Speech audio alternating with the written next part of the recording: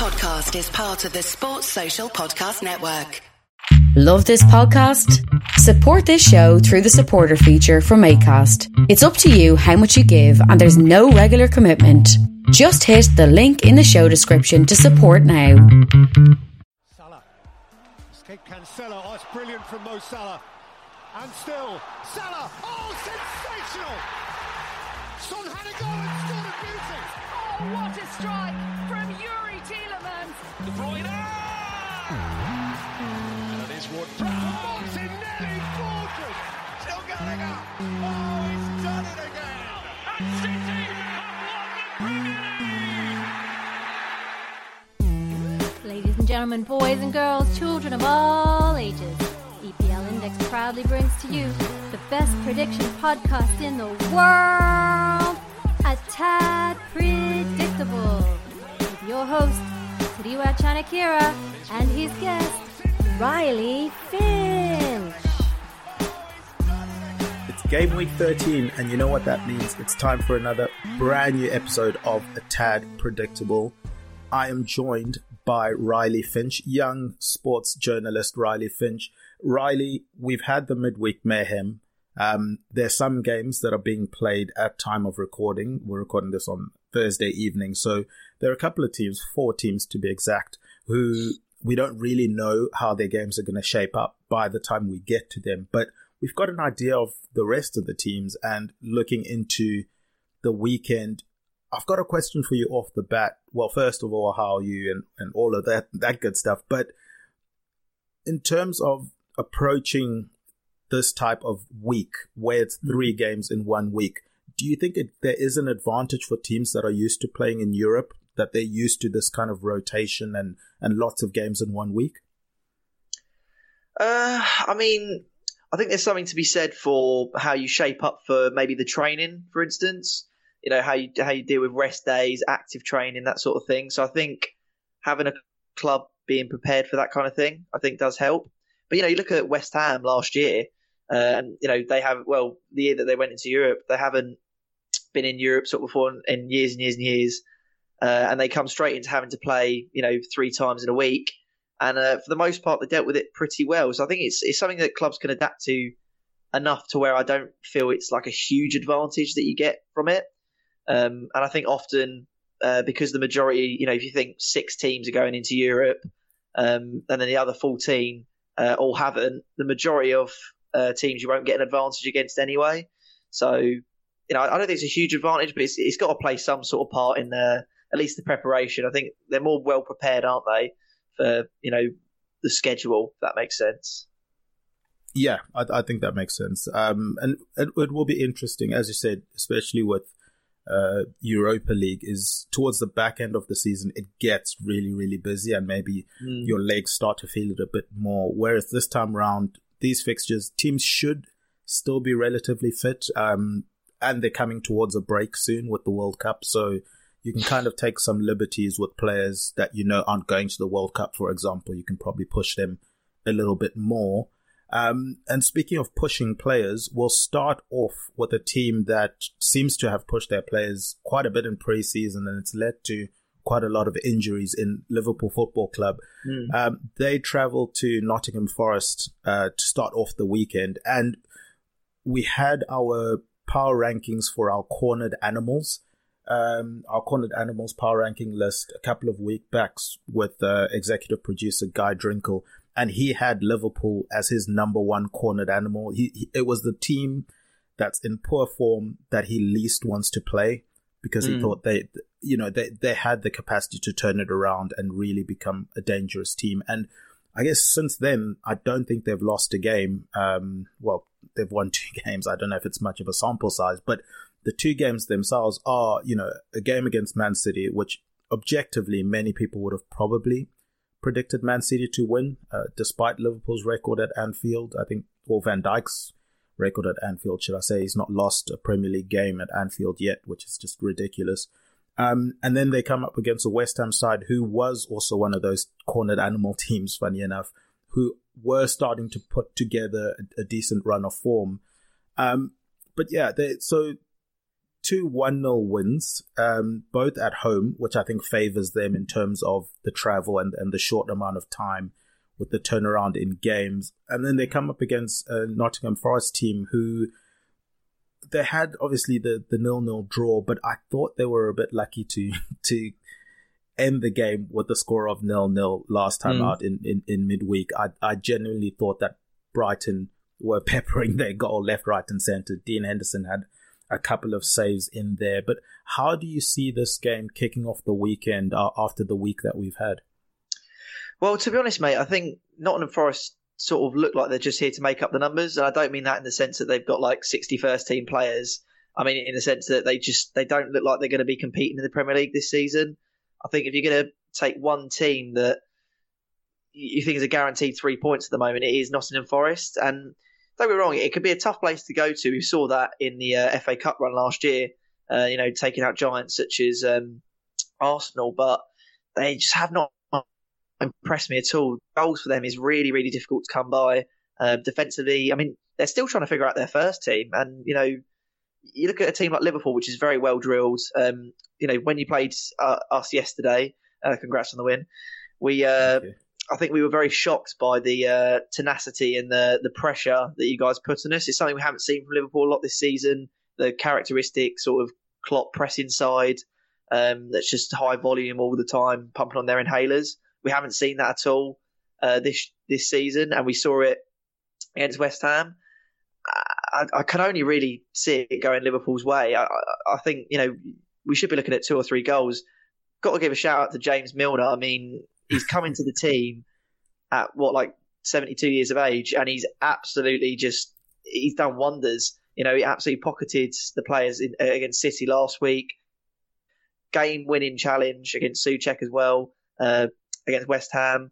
He's he's probably the most reliable Premier League player. You need him. He comes on. He does the job. He does the business. A question I'll put to you, mate, is Trent's been under a lot of criticism this season. As a Liverpool fan yourself, what's your kind of take on Trent at the moment, and would you be starting him against Forest? Would I be starting him? Yes, because especially in games where you're expecting to win and score a lot of goals, I think you have to start him because he's such a key factor in that attacking side of things. In terms of his season performance, I mentioned earlier in the season, I think, to some of my mates, where I think he's getting to that Ross Barkley, Dele Alli phase of their careers where they need to decide, do I take the next step? Or like the Rooneys and stuff where you've been hyped up as, this revelation as a young English talent. We've seen it so many times, guys, with English talents that we thought were the second coming. And then they've been hearing it for years that they just ingrain it. And to me, it looked like this season, a few of the Liverpool players were playing like they didn't believe they were going to win the league. So they didn't have that intensity that they showed, over the last couple of seasons. And Trent's been one of those players. He's looked like he's coasted this season. He looks like a player that thinks, if I play this game at 70%, I'll be fine. We'll still win. I'll still be amazing. Whereas I don't think Klopp football facilitates that. You have to give 100% every game. It's just the style of football that he employs. So I think the criticism is definitely warranted. I mean, you get some of the, like the super fan Liverpool fans who Liverpool players can do no wrong. Klopp can do no wrong. Like, no, to me, that's nonsense. I don't think he's played well. But again, in saying that, I still think he is the most talented right back England have. Whether or not he plays for England or goes to the World Cup, I think that's a whole nother conversation altogether. But in terms of potential, I still think he's the most talented. It's just now for him to decide, is he just going to coast and rely on that talent alone, or is he going to marry that talent with hard work and application every single week and truly become, like the generational talent that he could become? So maybe I've been more critical about him than others, but in terms of starting him, I have no concern starting him. Look, you mentioned the James Milner performance against for Foden. I'm convinced Milner and Firmino are they're gonna reveal like a last dance type documentary at the end of the season. It does seem that way, doesn't it? Yeah, they both roll back the years. But with Milner, he can do that in spells. He won't be able to do it week in, week out. If we ask him to do that week in, week out, we're going to expose him. So you take the game against City, which is fantastic. You take the last challenges, etc., against West Ham, where you bring him on with 10 minutes to go, and the game is now kind of dropped to his speed and level of That's pace. a great way of putting it. I like that. Yeah.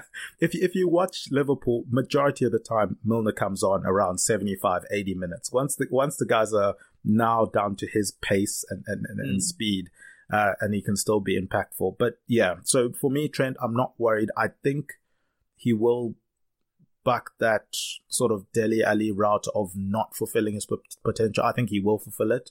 Okay. He just needs that spark, that motivation again. I think that hunger, and it didn't help that there were other people in the team that weren't applying themselves. You know, Van Dijk is one of those players as well that he looked to me like he was coasting this season. So yeah, we'll see whether or not they revive that. But in terms of this game, yeah, I see goals.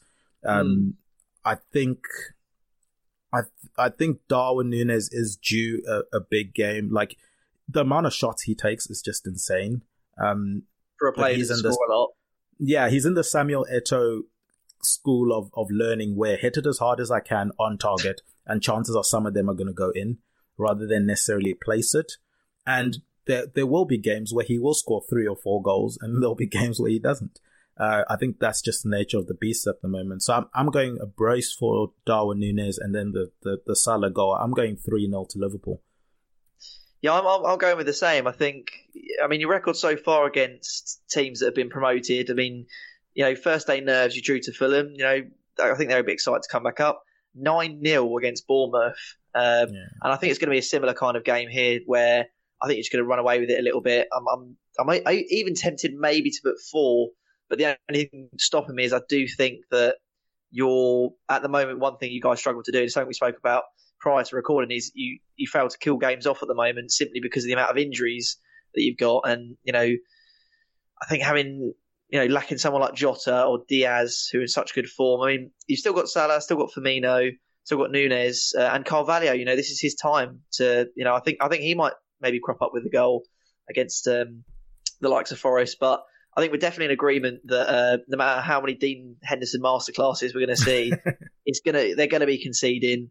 You know, Cheku Kouyaté, absolute rock at the back, but I don't think he's been able to contain Darwin Núñez. Interesting thing about Forest is they've got about 9,000 different combinations of teams they can throw out, and you know, they might find the winning combination at some point and surprise us. But I don't think it's going to be this game. It's got to be Liverpool dominance for me. Yeah, I think so. I think that's fair to say. Let's move on to our next game, because it's Everton versus Crystal Palace. Now, Everton had that 1-0 loss to Newcastle. Another team where I thought maybe lucky with just the 1-0. I think Newcastle created quite a fair few chances. But then Lampard would turn around and say there are chances too. Should Gordon have had a penalty? You know, that there were arguments from Everton, and in another day, maybe they do get the rub of the green there. But, you know, they're at Goodison Park. They have to defend their home. They're coming up against a Palace side who so much of this season has been, you know, Palace are playing well, but they're not getting results. You know, and then in the midweek, they end up getting that result coming from a goal down to Wolves. I think the 3 of Eze, Olise and Zaha is just such a dangerous trio, and is going to be quite exciting to watch. And I assume at Goodison Park, Everton won't sit back in a game like this. They're going to want to impose themselves a bit, and the fans will certainly encourage them to impose themselves. And that trio on the counter-attack just seems like a recipe for disaster. I don't want to see Conor Cody chasing Zaha from the halfway line towards his own goal. I think that could be quite terrifying. What are your thoughts and score predictions for this one? Yeah, I mean, Palace are an interesting side. I think they've got a lot of potential, but they only seem to really react when they go 1-0 down. They don't seem like the type of team that's going to go on the front foot from the get-go and get that goal and then push on from there. They always seem like they need that that little wake-up call. And I watched the Wolves game, and Wolves aren't exactly in great form at the moment. They aren't exactly an exciting team. And I think Wolves' game is quite a good game, quite a cagey game. I totally agree with you. I think Iborra Eze is one of the most underrated talents in the Premier League. And Wilfried Zaha has been one of the most underrated talents of his generation, to be honest. The stuff that he's done at Crystal Palace, at that sort of team, consistently getting that amount of goals a season does go under the radar quite a lot. Very shocked a Big Six team has not come in through at some point. I know Arsenal have been interested at times, but how that hasn't actually come to fruition is really surprising to me. I think he's got the fourth most goals in 2022, sorry. Yeah. He's an absolute electric form at the moment. And Vieira's got him playing like a team, which is good. Everton, I'm still not convinced on Lampard. I'm not sure he really knows what football he wants to play. At one point he was playing a 3-back, and now he's sort of transitioned to more of like a 4-3-3. But I think one thing that Everton will have this game is they will dominate the midfield. Iwobi and Onana, I think, will definitely dominate the midfield. And Palace don't tend to use their width too much. They tend to use outlets such as Eze and then sort of Elise to cut inside and go through the sort of central field. And I think having Onana and Iwobi in that midfield is going to make it quite difficult for them. But, the one thing with Everton, and we have spoken about it a lot this season, is you do worry where the goals are going to come from. We've just given 3 really exciting attacking talents in Elise, Zaha and Eze. And you wonder from their opponent's point of view, have they got those sorts of talents? Yes, Anthony Gordon, I think he's very good, but I think he needs a number 9 to play off of. And you look at Neal Maupay, he'll crop up with a goal every now and then, but you've got 3 players, Anthony Gordon, Gray, and Maupay, who are all very similar players. Is the problem. And they're all going to play the one. If the one style of football is not working, it's not like you can chuck a cross into the box and hope for a header, because they're not the type of players to do that. They need space in behind. They need to be able to cut in. In terms of the actual prediction for the game, I'm not sure. Like I said, I think Everton will dominate the midfield, and that in turn, in a Goodison Park atmosphere, it will make them push on and make them want to go forward. But I feel like this is the type of game that's going to end in a draw. I think this is the type of game where you're going to have very few chances. I think Palace, I think Everton will get the first goal, and then Palace will come back and they'll nick a goal back, and it'll be 1-1. That's my prediction for the game, I believe. Interesting stuff. Yeah, and that makes sense, especially at Goodison Park. They do tend to make it quite tough for teams. For me, I think Palace are going to sneak this 1-0. I think they're going to get that counter-attack goal. I'm not convinced with Everton going forward at the moment. And when they seem like they know what the game plan is in terms of give the other team the ball and we'll try to get them on the counter. But when they get to that situation where they're going to be the dominant team, I think they might get lost a little bit in this game. But I suppose for them, it will be one game more of Calvert-Lewin getting fitter. And if he can bag a goal in this one, that would be great. But he's the one that I think really needs to get going if they're to make a leap up the field, up the league anytime soon. But a team that sort of made a huge leap up the league, if you look at last season's table in Brighton and you look at the start they've had this season, it stuttered a little bit. Any club would be rocked by a manager leaving the way, that Potter left, where it's amicable, like there weren't any hard feelings. It's just there was someone better. You know what I mean? Like it's just really unfortunate for them. It's not you, it's me type of situation. Yeah, yeah, definitely. And De Zerbi's come in, and his tactics, he has employed a lot of what Potter was doing, and I think that's intentional. He doesn't want to change too much too quickly, and slowly he'll start to imprint his sort of system and his footprint on the team. But I think, as I mentioned with Nottingham Forest, I think they were unlucky not to get a win last time out. I thought they peppered the goal, and then, if I'm not mistaken, they played Brentford recently, where Brentford won 2-0. In that game, Raya had one of the goalkeeping performances of the season. So in that game, they were unlucky to lose, at least losing 2-0, but just to lose in general, considering the amount of chances they created. But they're creating chances, maybe not necessarily getting it in the back of the net at the moment, which has been a problem for Brighton for a couple of years now. They've just never had that number 9. Well, you're coming up against a City side that is rested, which I guess is going to be quite weird for City. They're usually the team that's playing so many games that the other team is rested. But City have had a week off. They didn't have the game with Arsenal this week. And they've had a week to just stew that Liverpool loss.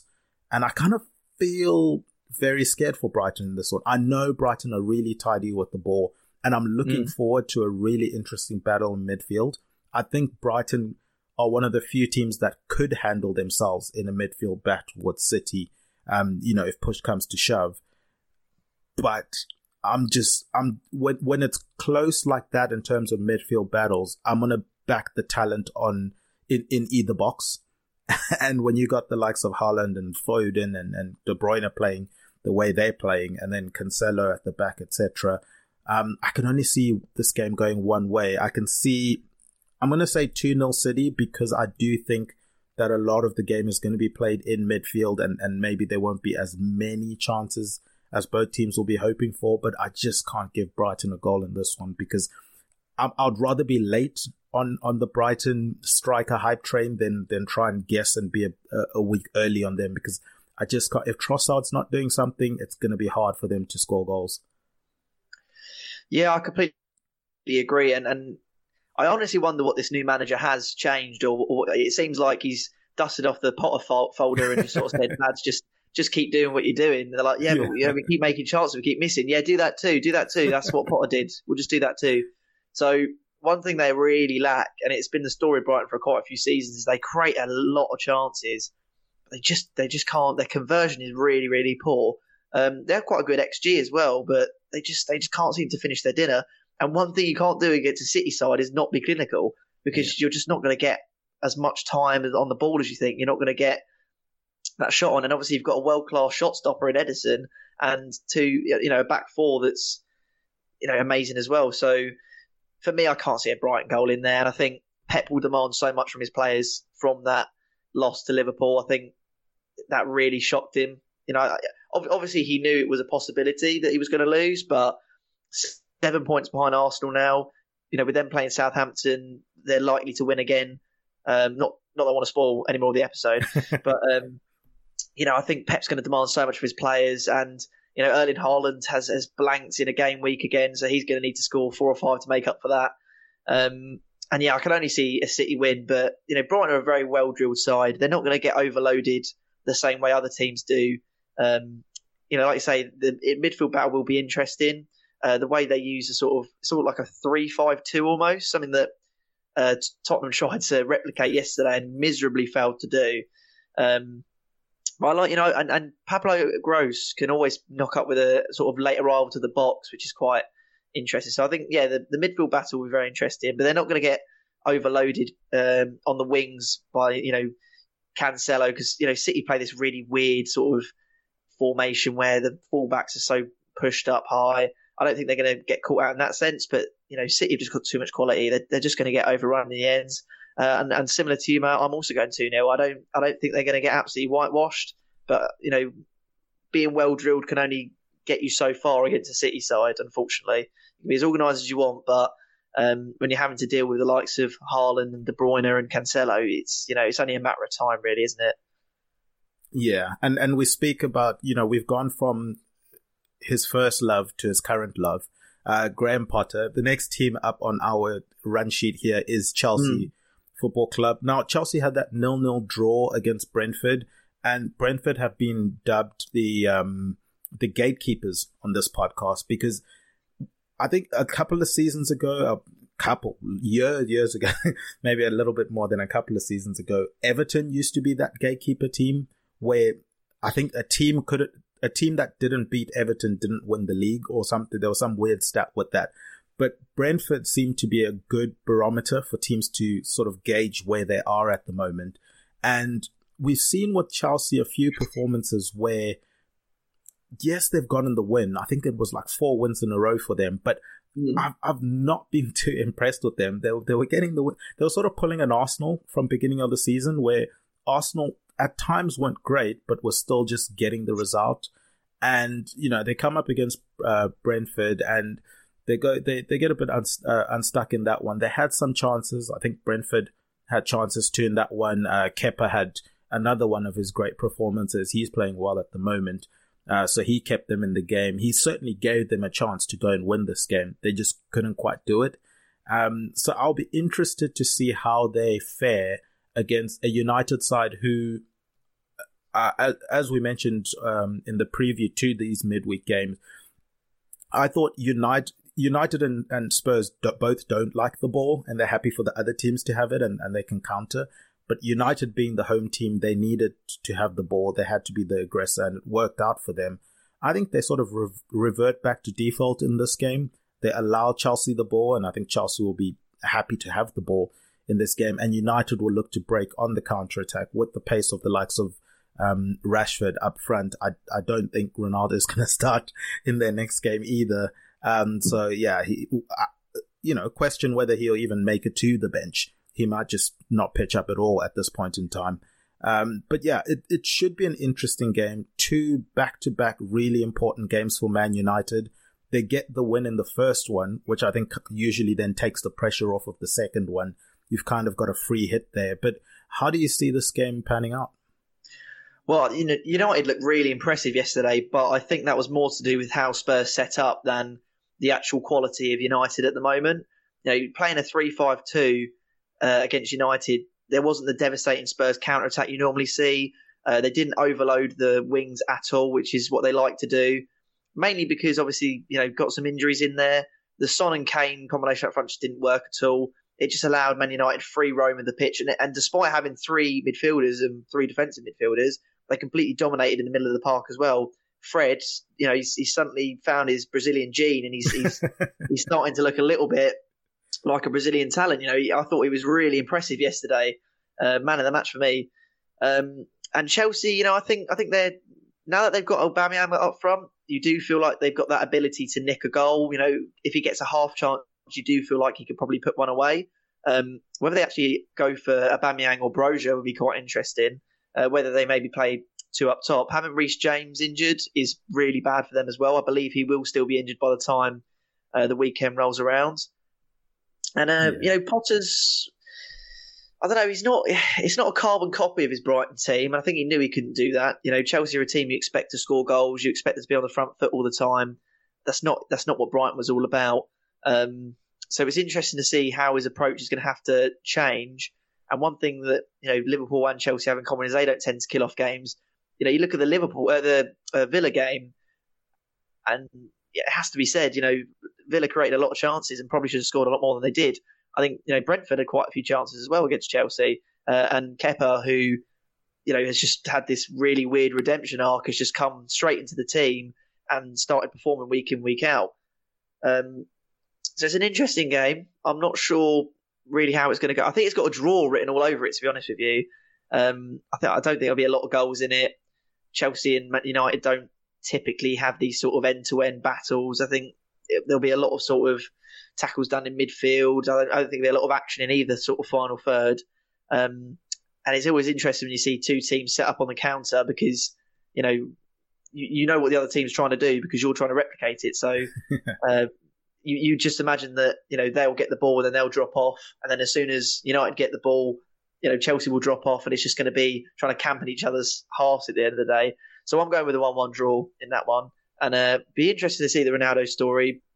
Very surprised if he does. I think as a manager, you'll probably have to, just to show, your strength, you'd probably have to just leave him out the squad completely just to make an example of him. But, how he doesn't start for United is quite surprising. And this is the kind of game where he would actually be really good because if you are having to camp in the opponent's box and you swing a ball in, you've always got a chance with him on the ball. But yeah, be an interesting game, that one. Yeah, definitely. And Ronaldo is one of those people that was involved in, at the beginning of the podcast, at the beginning of the season, myself and Guy had a podcast where we gave our reckless predictions of the season. And I said, in United's first 16 games, that Ronaldo was going to play less than 8 or less games. So he's hovering around there. or start, should I say. He was going to start in less than 8 games. And I think he's only started 3 so far. So wow. I've got 5 games grace, so to speak, to play with there. And I'm pretty confident that I'm going to be able to get that prediction right. No need to cash out on that one, I reckon. That one's probably in the bag. Yeah, I'll just leave that one in the bank for now. But yeah, as you mentioned, it should be a low-scoring game, potentially a low-scoring draw. I think United take that defensive confidence heading into this game. Again, I think it's match styles in terms of they're playing 2 teams that, for Spurs, I do think it was the injuries. Not having either of Kulusevski or Richarlison really hurt them in that game, and they were forced to go to the 2. They could have played Lucas Moura, though, to be fair. I don't know why that's what he adopted to go for in the end. I was very surprised by the team sheet, and it's not even like he really played a 10, at least. You know, Bennacer, Højbjerg, and Basuma, I mean, they're all defensive midfielders, so... Yeah, he said Bentancur certainly seemed the most advanced of them, which was quite interesting to see. But yeah, I think Man United go into this game with the confidence of keeping a clean sheet. I think they sneak a 1-0 away win in this one, and they continue the good times rolling. I'm hesitant to say that because I know the form that Kepa's in, and I don't want to be backing, Kepa conceding goals at the moment, but I do think Man United do sneak this one away from home. They seem to have some sort of unity and bond within the squad, Ronaldo aside, obviously. But there seems to be something that's cooking at the moment. Then Chelsea haven't quite got it right for me yet. I'm sure it will come, but yeah. So for me, I'm going to go with the 1-0 Man United, sneaky win away from home in a big game, and that will be a fantastic week for Man United if they can end the week off like that. Let's move on to another team that's sort of hoping to end the week a little bit better. I mean, Aston Villa play at time of recording, so we don't know yet how their game against Fulham, goes. Probably by the time you guys listen to this podcast, you will know what the result and the performance was like in that game. But they come off of a lot of pressure on Gerrard, a spirited performance, which against Chelsea, which was surprising for me because usually it can go either way. Either when the manager's under the pressure, Gerrard's on, the players just down tools and they don't play. But it seemed like they were fighting for Gerrard, at least in that Chelsea game. And whether or not they do the same again in the midweek game will be, I guess, promising for Gerrard. But looking at these 2 fixtures, a game against Fulham and then a game against Brentford, are these must-win games for Gerrard? Because usually you'd probably be happy with a win against Fulham and then a draw against Brentford, I think would be fantastic before the season started. But at the moment, with the pressure he's under, it almost feels like he has to win both games. I mean, honestly, it's hard to predict, the Brentford game, because I'm not even sure Gerrard will be the manager come the time of the Brentford game. Yeah. To be honest with you, I think tonight is the must-win game. If he doesn't win tonight, which I actually don't think he will, I don't think he'll be the manager. Whether they get someone like Poch, which is a rumour, would be incredible for them.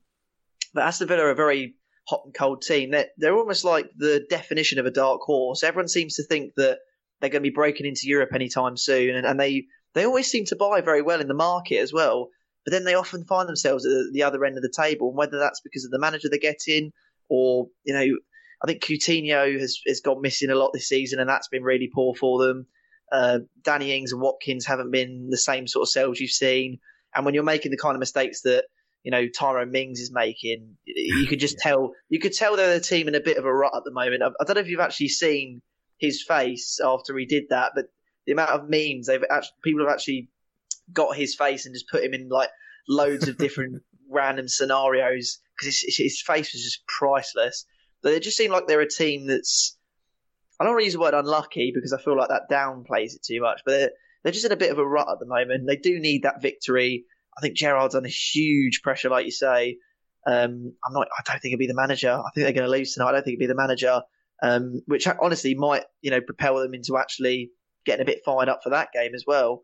I honestly think if it's not must win tonight, it's absolutely must win against Brentford.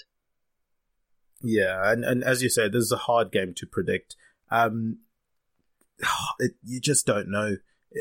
I'll cheat a little bit here. I'll say if Gerrard is still manager, I'm going to back the better coach team in Brentford, and I'm going to go with a 2-1 Brentford win if Gerrard is still manager. Or if Gerrard's not manager, I'm expecting a reaction from the players and a sort of back to basics type tactic in that game where they rely on, not giving them too much tactical instruction, just keeping it simple, let the players go out and play with a bit of freedom. And then I'm going to predict a 2-2 draw in that one. Are you going to cheat like me and give 2 score predictions based on certain outcomes? Well, it seems like I ought to, really. But I totally agree with you, though. I think when a caretaker manager comes in, and we've seen it from O'Neill at Bournemouth, we've seen it all over the place. When Everton lost their manager and Ferguson was brought in, instant reaction. And when West Brom lost their manager and I can't remember his name now, but he was the manager at the time trying to keep them up, doing Mission Impossible, and they had a really good end to the season. I think caretaker, and same with United as well with Solskjaer. When caretaker managers come in, you do seem to get this reaction. And I actually think, if they do end up sacking Gerrard tonight, I think you'll see a bit more reaction than you. I actually think they'll win 1-0 against Brentford if that happens. I think, going back to basics as well, I just think they will nick that goal. If we're talking about Gerrard being in charge, I think it's going to be 2-0 Brentford. I think they are at a sort of stage now where they do seem a bit dejected. Nothing's really going right for them. And, unfortunately for Gerrard, there's not really a lot he can do differently. He can set up the team slightly differently. He can try and change the tactics, but, you're not going to have a big overhaul of... You either have to go 4-3-3 or you go 4-2-2. There's not a huge plethora of options for him to actually go with at the moment. And, Villa have been wasteful as well. They do create chances. They've been wasteful. And, when people like Tyrone Mings are making the kind of mistakes they're making, that's nothing to do with the manager.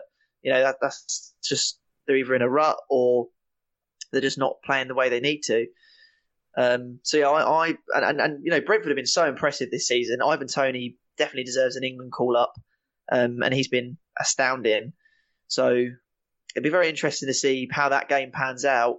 Like you said, Brentford, a bit like Potter's Brighton, very well drilled. They know what they're about.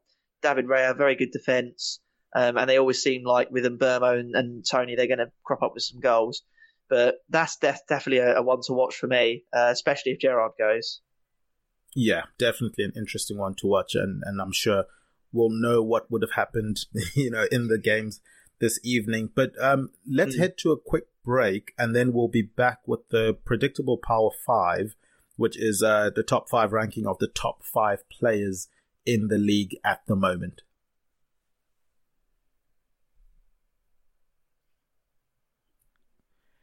And we are back. I'm really excited for this one because I think we're at a very interesting time in the season at the moment where there are a lot of players in the Premier League that would have made my power rankings top 5 here, but they've tailored off a little bit, or they've gone a bit, they've not had that level of performance in recent fixtures that they had to start off the season. So I'm expecting a little bit of pushback from you and from listeners with regards to my power rankings for players. Let me set the parameters here. Let me set the table. So this is a top 5 power ranking of the best 5 players at the moment in the Premier League. It's adjusted for, amongst other things, like strength of schedule that they've faced and the opponents that they've faced, the individual impact that they've had on their teams, as well as just overall sauciness. Like, how spicy does this player look? How interesting do they look? Do they excite me? Do they get me off of my chair? So I know it's going to be contentious because there have been a whole host of really, really exciting players, and I can only pick 5. Now, Riley, I'm very bullish with my power rankings. I've nailed every single one. I'm pretty confident that I've nailed every single power rankings I've ever done. So this one, I felt quite a lot of pressure because this is one of the first ones where I sat down and really had to think about it. And I'll reveal my top 5, and then I'll get your reaction, and then I do think we might have to go into some honorary mention sort of discussion, because there are a lot of players. That's cheating, Tad. I mean, we can't go as soon as you go into that sort of territory, you lose all credibility with your power rankings. Fair. Okay, let's start off with a player that makes it at number 5. Mm-hmm. And this is probably where it starts quite contentious, but number 5 on my list is Harry Kane. Now, I see your reaction, but you say you nailed every single one, yeah? I nailed every single one, but let me ask you this: how many goals do you think Harry Kane has this season so far? 8 goals. 9. 9 goals. 9 goals. Okay. Take Haaland out of the league for a second, because he's a cyborg. We all know he's a cyborg. 9 goals in your first 12 games is really impressive in the Premier League. And I think Kane is low-key having a very efficient season. It just so happens that he's now in the league with Haaland, and he's just not going to be in the limelight anymore. His hold-up play has been crucial for Conte ball. And the thing for me is, as I've dubbed Conte ball now, it's logical and efficient. And boring. It's not going to be exciting, but it's logical and it's efficient. And Kane makes this list because he's been logical and efficient. He might not get all the headlines that other people are getting at the moment, but what he is doing is getting goals, and Spurs need goals. If you're going to play the way Conte plays, you have to get the ball in the back of the net. And Son hasn't quite done it to the level we were expecting this season. So someone else had to step up a little bit. And Kane, I think, has been playing quite well. I think he's low-key having a good season. He makes it into my list. He's number 5, and I can see you're already itching to comment. But let me run through the list first. Get a feel for it.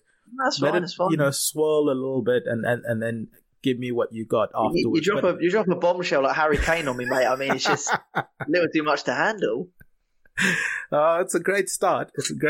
Let's get more spicy, because number 4 on my list is a player who is probably part of the Firmino James Milner Last Dance autobiography thing, that their docu-series that they're going to be doing. They're going around to different teams around the league, basically. It's Milner and it's Firmino, and they're going around to different teams and picking out players that are doing their sort of revival last dance.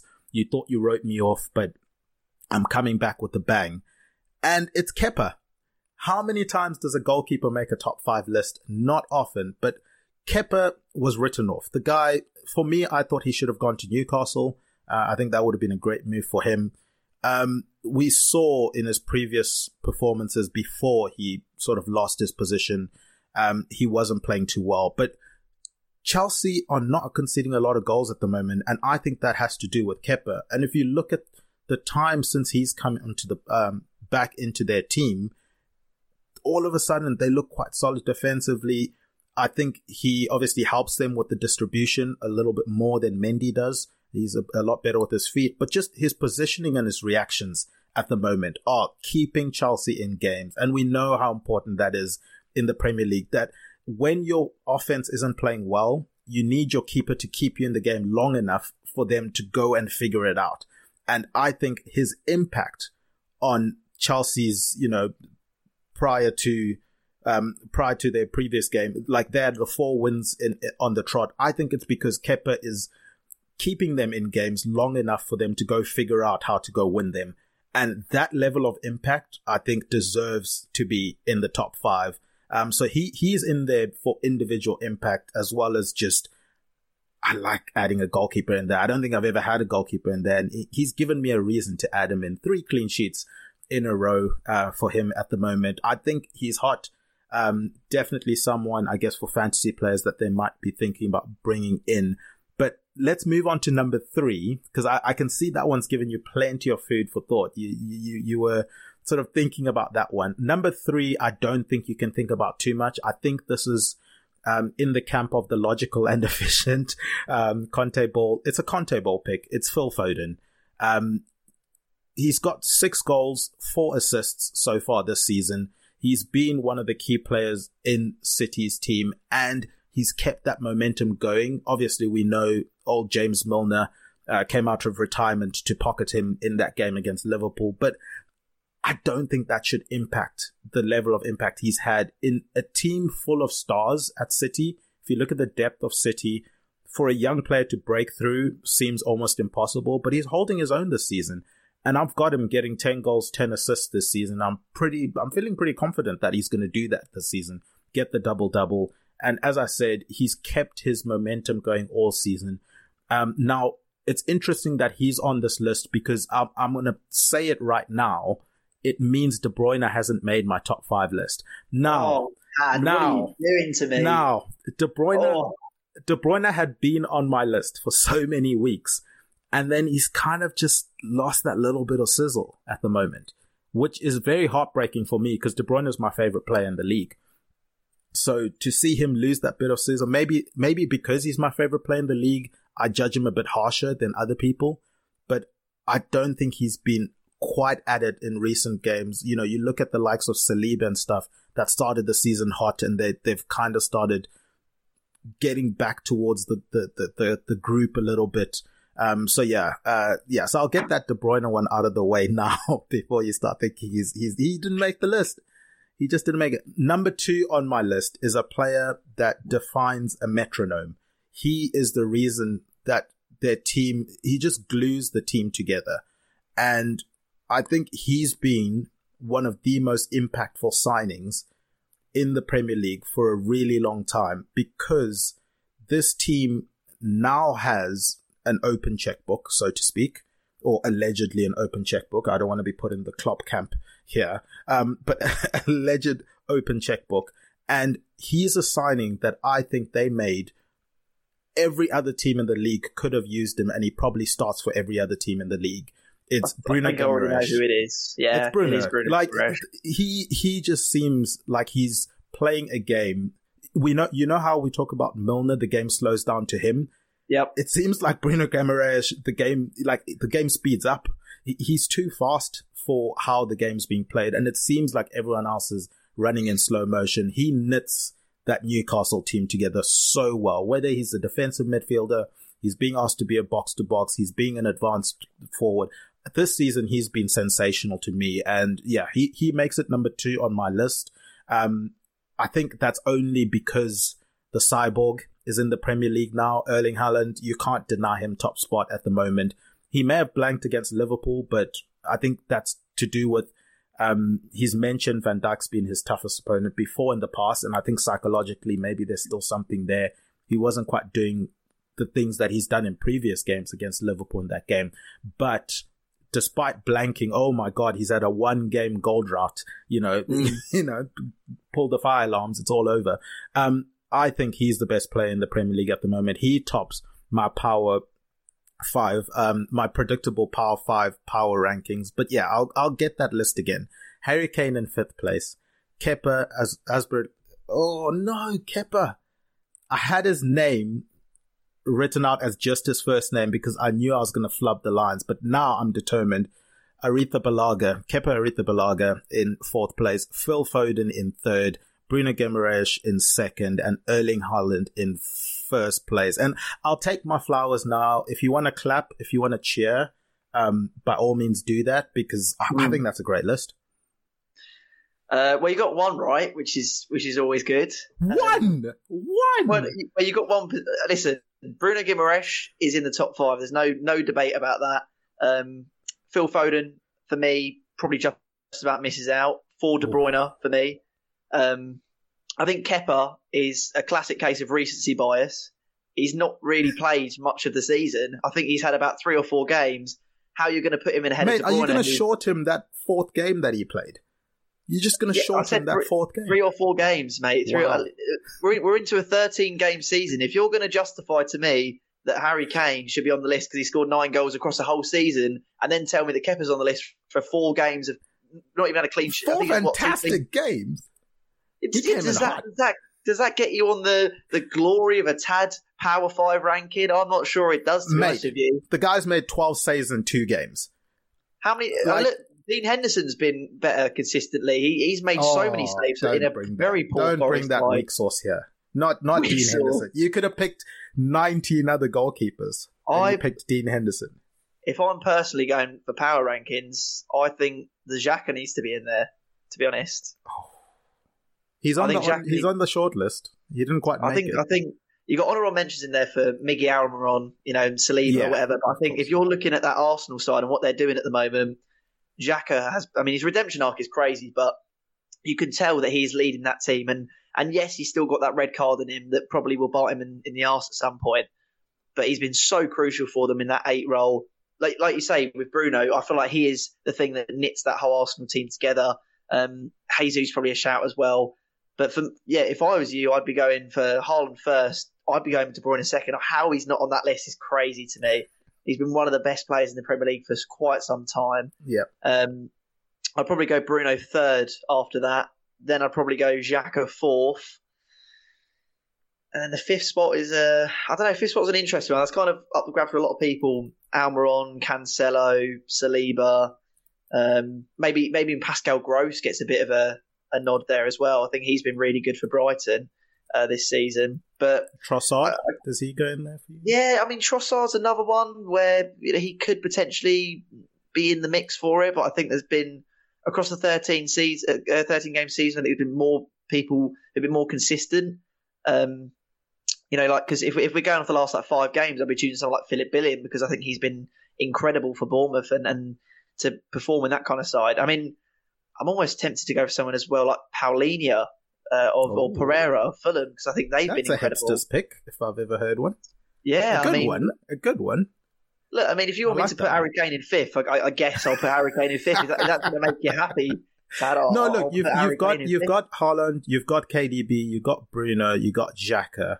Who are you going with that fifth one? Who are you throwing? It's very up for grabs. Who are you throwing in there? It's boring, but I think it's Cancelo, to be honest with you. It's very boring. Fair. And it's between probably Foden, Cancelo, and Saliba, I'd say. But Saliba has dropped off a little bit recently. I think Arsenal's defence is very shaky. I think Foden's just kind of jumping in on the goals wagon. If that makes sense. I don't feel like he's the orchestrator. I feel like he's just Haaland scoring. Phil happens to be scoring as well. Don't mark it. I think he's a terrific player. But Cancelo has been different levels this season. They've given him the number 7 shirt, and he looks like an outfield forward player that is just creating and devastating every single week. And obviously, he still does a job defensively. Kepa's the worst one of the lot, mate. To be honest with you, you got to throw a spicy one in there. You got to throw love for the goalkeepers. He's club. Not even played a third of the season. They get 4 no games. Love. This is why keepers will never win the Ballon d'Or.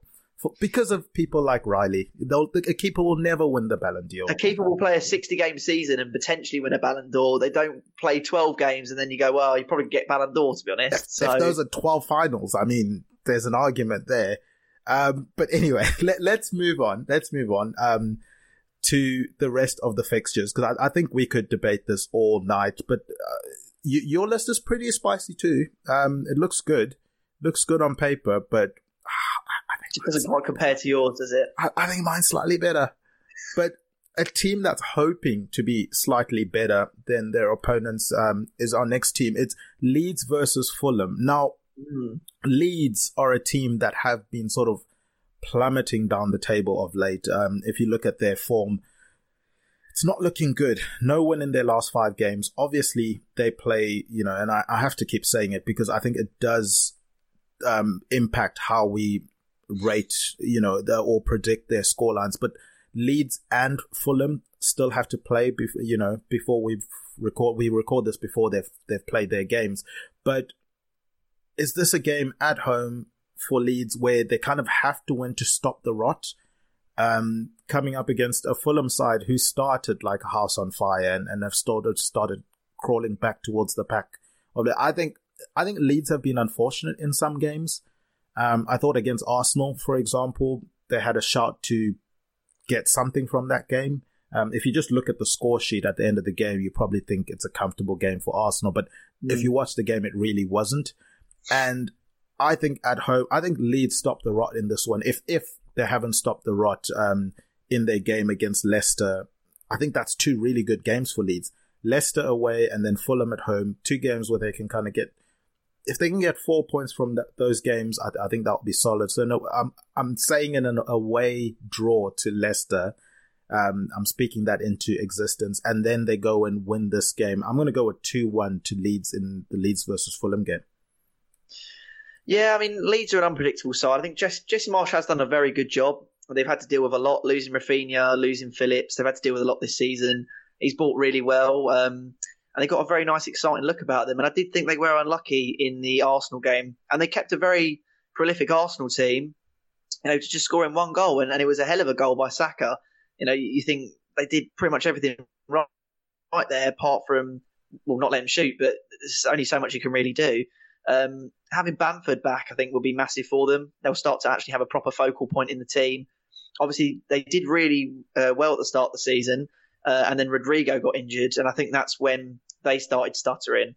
And again, with the Fulham point of view, I think when Mitrovic got injured, that's when they started stuttering as well. So two teams that I think fully fit and on their day can definitely make it towards the sort of mid-table of the Premier League. But obviously, that's not what's happening at the moment because of their injuries. Leeds will always want to play on the front foot, especially they're at home, aren't they? Yeah. Yeah, Leeds are at home. Yeah, so at Ellen Road, just like we said at Goodison Park, there'll be the expectation they play on the front foot. They try and get the first goal. They try and entertain the crowd. I think they'll beat Fulham 2-1 as well. I agree with you. I think Mitrovic will always give them a bit of a threat, Fulham. And like I said, Paulinho and Pereira, I think have been really interested. I think they've been really good this season. Tosin Adarabioyo as well, very underrated. He's been so good for them this season. Definitely, I think it's the most dangerous Fulham team I've seen in a very, very long time. And they do look the real deal this season. Honestly, they could stay up. I know they were most people's favourites to go down. Or one of the favourites to go down, but I actually think they have got a lot about them this season. But yeah, I think Leeds would just have a little bit too much for them, and they'll want a big reaction after that Arsenal game. You can imagine Marsch in the dressing room afterwards saying that was 1-0, but it shouldn't have been 1-0. We had a penalty, created plenty of chances. We see that as a victory, and we get momentum, and then we just pick off Fulham. So yeah, I'm in agreement. I think 2-1 could be plenty of goals in that one, to be honest. But yeah, I think 2-1 Leeds. One of the low-key games I'm really interested to watch this weekend. And guys, if you guys do want to watch and make sure that you're able to watch all of the games this weekend, because that Leeds versus Fulham game in the UK is not on TV. I know there's a whole host of games on Sky. 2 of the 5 games that are on Sunday, only 2 of them are on Sky. The rest aren't being shown. Well, link up with our presenting sponsors, Liberty Shield. Liberty Shield is a VPN provider. You can get their services at libertyshield.com. You guys can also save with the coupon code EPL25. That gets you 25% off of your router or software VPN. It's a virtual private network, which is a technology that encrypts your internet traffic to protect your online identity, hide your IP address, and shield your online data from third parties. You guys can change your location, avoid geo-blocks and government-imposed restrictions to access any website. Also, guys, go check out EPL Index Shop. You can find it on Etsy. If you use the code EPL10, you get 10% off at checkout. Let's move on to a game you, as they call it in the business, teased a bit earlier on in the podcast. Southampton versus Arsenal. I'm assuming you've gone with Southampton 3-0 win on this one? 4-0, actually, mate. Che Adams masterclass, I think, will be incoming. But no, I mean, I do think Arsenal will win it, but I think they're starting to lose momentum at the moment. Whether they're sort of feeling the pressure. I mean, look, you always say it as a player, we're just playing our game, but you'll hear it. You'll hear Arsenal could win the league. They're 7 points clear, and I think they almost wonder how they got there and how long they can stay there for, and that is a lot of pressure for players. I saw a post, I think it was by the Daily Mail or the Guardian or even the Telegraph, actually, that said, can Arsenal do a Leicester?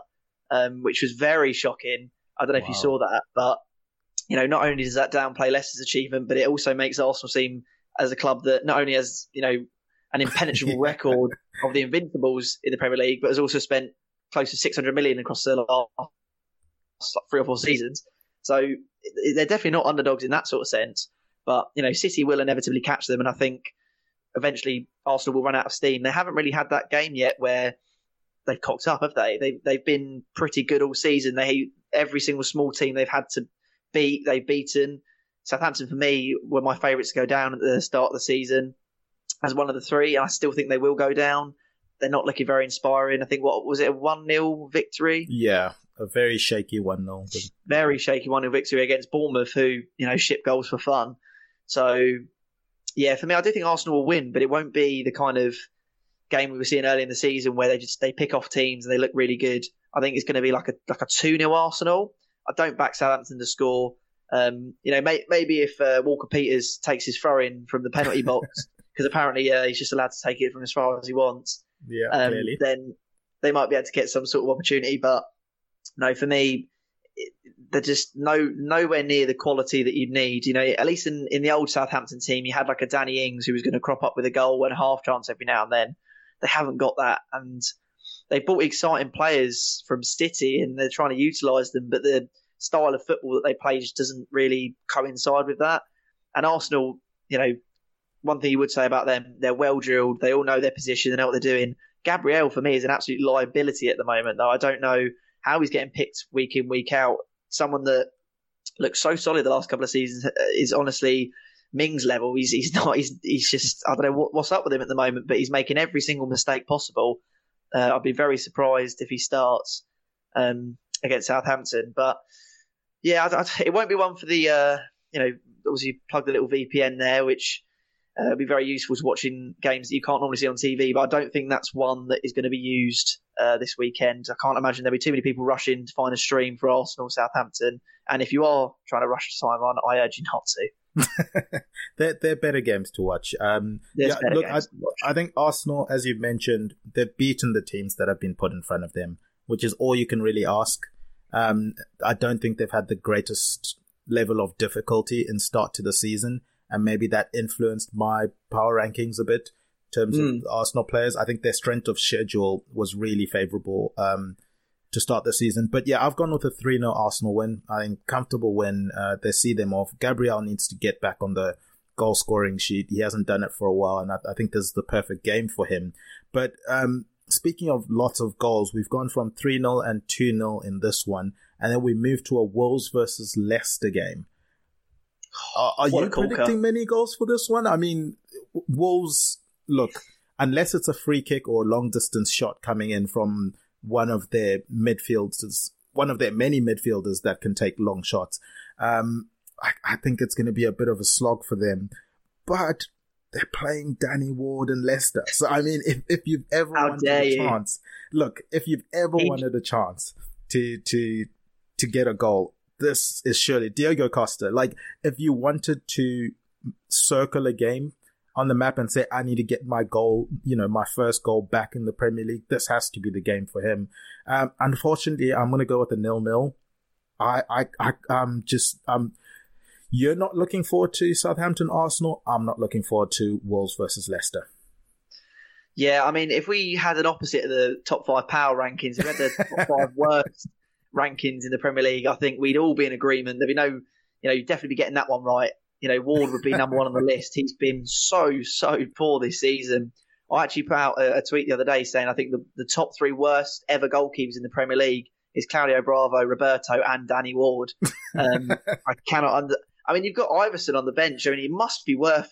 What does he do in training? Does he just sort of stand there? Like, is he like Scott Sterling, just stood on the seat on the goal line? Like, I can't understand what he's doing in training. I mean, if you're losing out week in, week out to Danny Ward, I think you need to seriously question your goalkeeping ability, to be honest with you.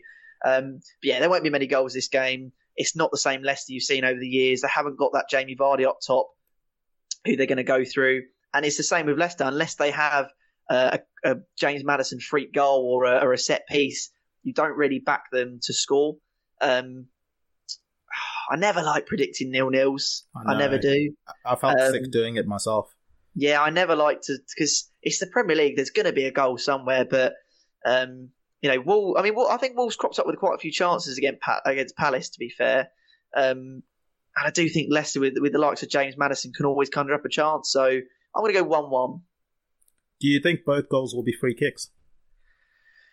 I I think the Maddison goal will be a free kick, and I think that the Wolves goal will be from open play. I think Bueno is very good, no pun intended, and he had a very good game against Palace. And I think them being able to utilise the wings, which is something that Leicester won't be able to cope with too much, means that the odd ball that goes into the box may meet a Diego Costa head or a Adama Traore head. And, Ruben Neves as well from open play, I think, is always a threat. It's the type of game where I think both teams will try and camp in their own boxes. I think realistically, it could be, we talk about Gerrard, it could be, Rodgers' last game in charge. Yeah. Bottom of the Premier League at the moment. There's got to be other options out there for him. Do you think the Leicester should be sacking Rodgers? I think they should have sacked him a couple of games ago because of the favourable fixture list that's coming up. You want your new manager to come in and have a few easier games to play. And when I looked at that Leicester schedule sort of coming off of that international break, I thought, Crystal Palace, they were playing Bournemouth, who at the time we didn't know were going to be a revived Bournemouth. And then they had obviously the Nottingham Forest game, which they did then go and win 4-0. But if a manager comes in and he's got Nottingham Forest, then Bournemouth, Crystal Palace, and then Leeds, who are tumbling down the table, and then Wolves, I think that would have been a nice way for a manager to ease themselves in. You've kind of wasted those games now, so I don't know when the next batch of easy games...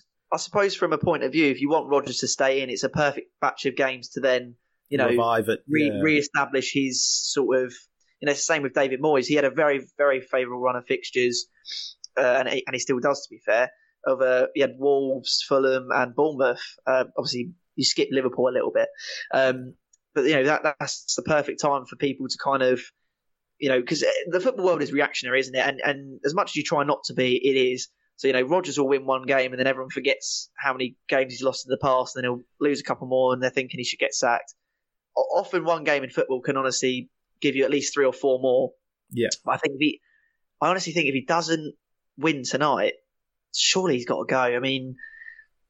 I do feel for him because he wasn't backed in the transfer market. I can't imagine he was sitting there going, right, guys, we're going to sell Schmeichel, best goalkeeper for a while. We've got this cracking lad called Danny Ward who, he must have been putting out 10 out of 10 performances in pre-season. My God. He must be a great trainer.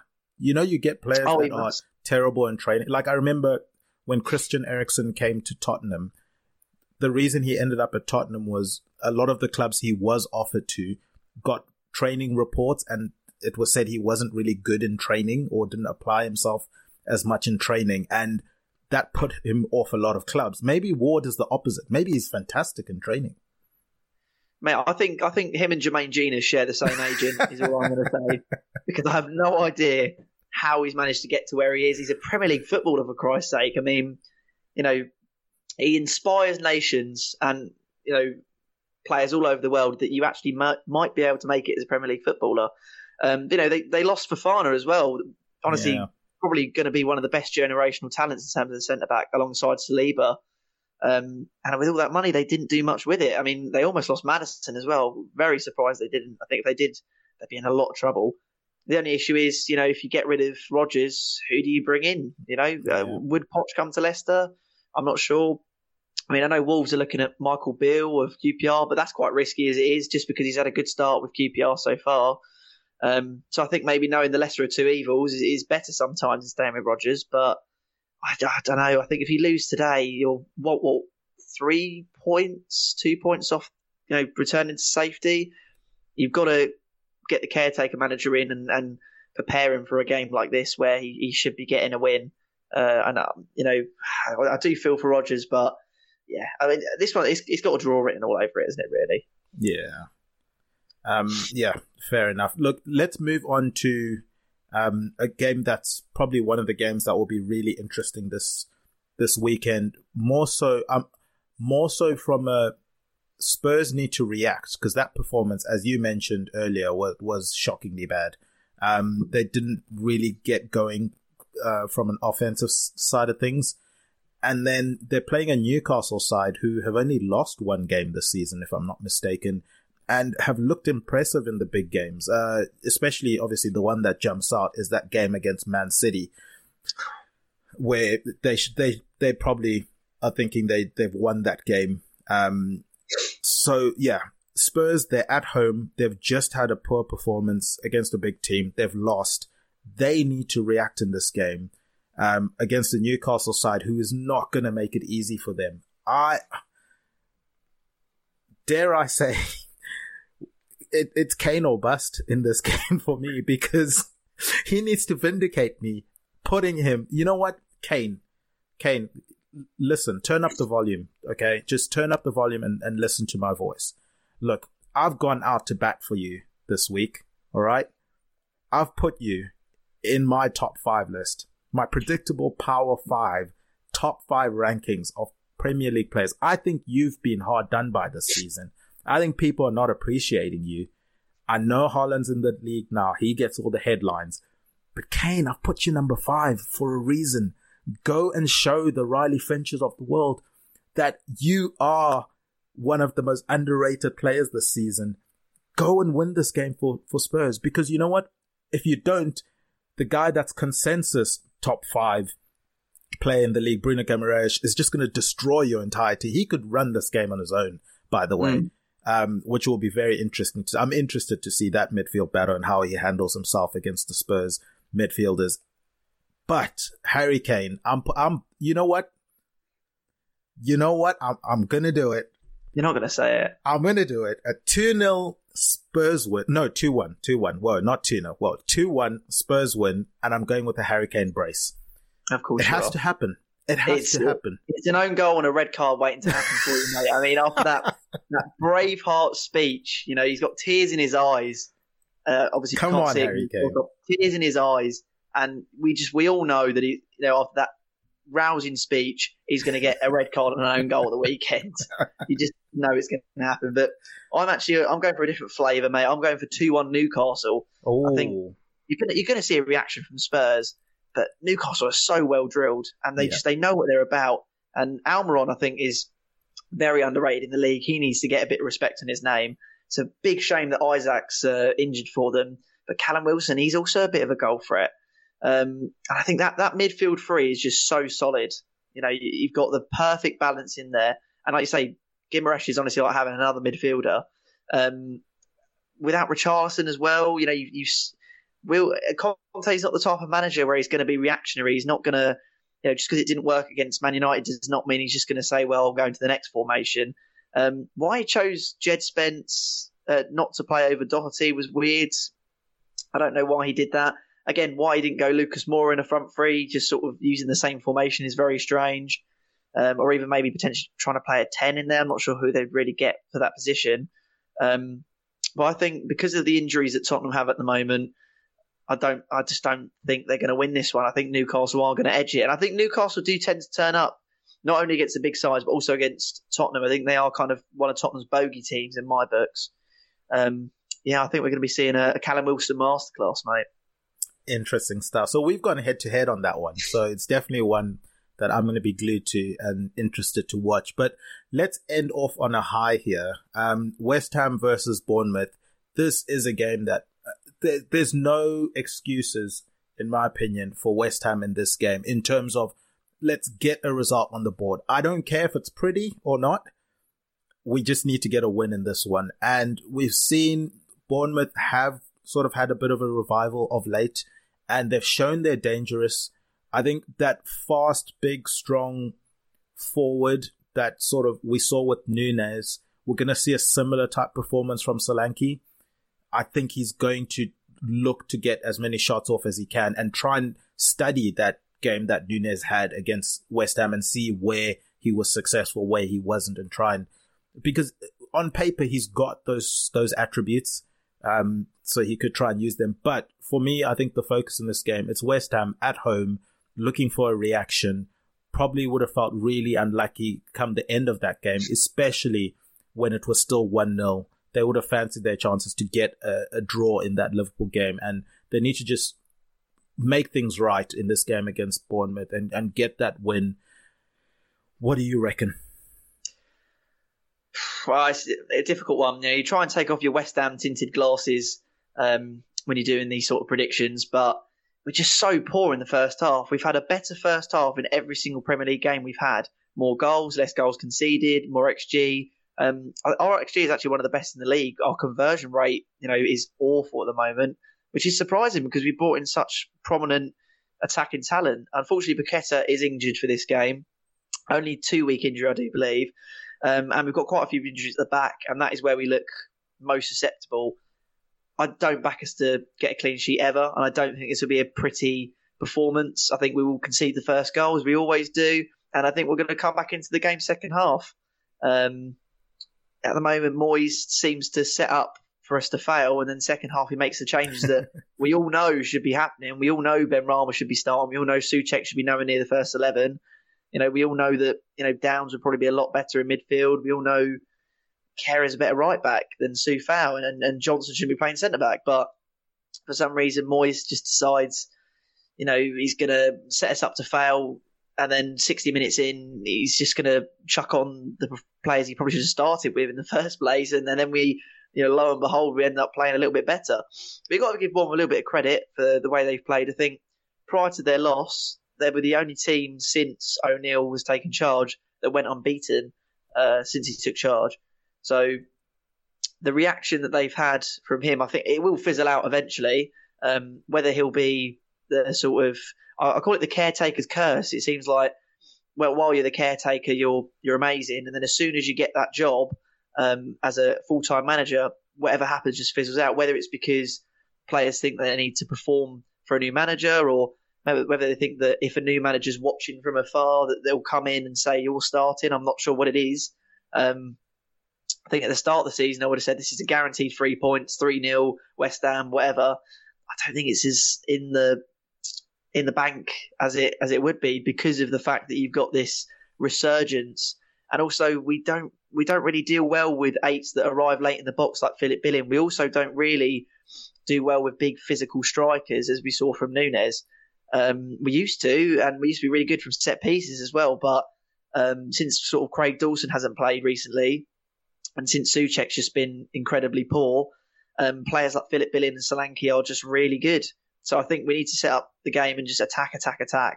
You've got that Bournemouth defence, which is just potential for opening up the floodgates. I think Moyes should be setting up the game thinking he's going to concede the first goal. He should say, we've already conceded the first goal. What would we do if we had conceded the first goal? That's how we start. That's how we start on the front foot in a West Ham packed stadium. So I'm going 2-1 West Ham. I think it's going to be pretty. I think we will concede the first goal as we normally do, probably early on.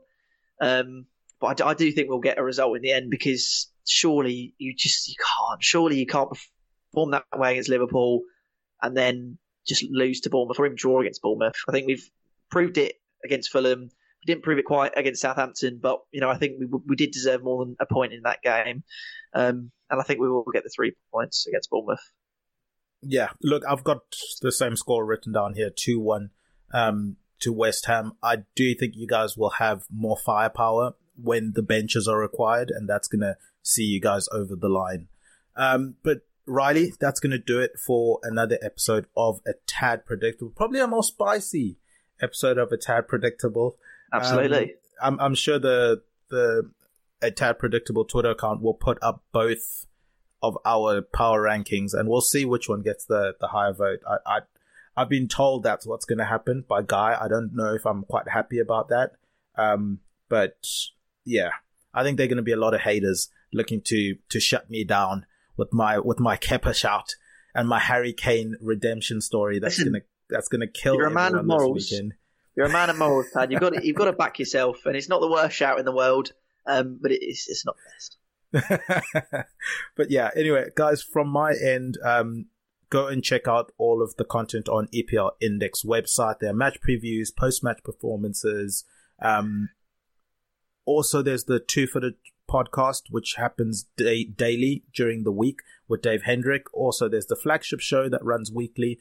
It's the EPL Roundtable, where Kev DeVries sits down with panelists from respective EPL teams to reviewings and previewings of the happenings around the league. I think I'm on that show either this weekend or next weekend, if I'm not mistaken. As I said, go follow at A Tad Predictable on Twitter. Go follow at EPL Index on Twitter. Subscribe to EPL Index podcast channel on your podcast providers. Give us 5 stars, write positive comments. All of that stuff really helps. Riley, do you have anything you want to plug, put over, or promote before we wrap up? Well, when I'm not gracing your podcast, mate, I do tend to create West Ham themed YouTube videos on the West Ham Way YouTube channel. And I've also got my own personal YouTube channel called Riley Finch, where, just generic YouTube videos. And of course, at Finchy Riley on Twitter, if you want to come at me with my Power 5 ranking, or if you want to tell me how educated I am in the Power 5 rankings, which I doubt is going to be the case. But that's all on my end, mate. Awesome stuff. Guys, I've been to Tadio Chinakira. You can find me on Twitter at TadPredicts.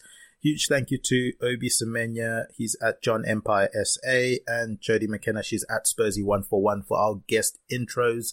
Our producer behind the glass, Mr. Guy Drinkle. He's at Guy Drinkle on Twitter. He's been Riley Finch at Finchy Riley. And remember, Chisinga Perry, Chino Shura. And still, Salah. Oh, sensational! Son had a go and scored a beauty. Oh, what a strike from Yuri Tielemans. De Bruyne.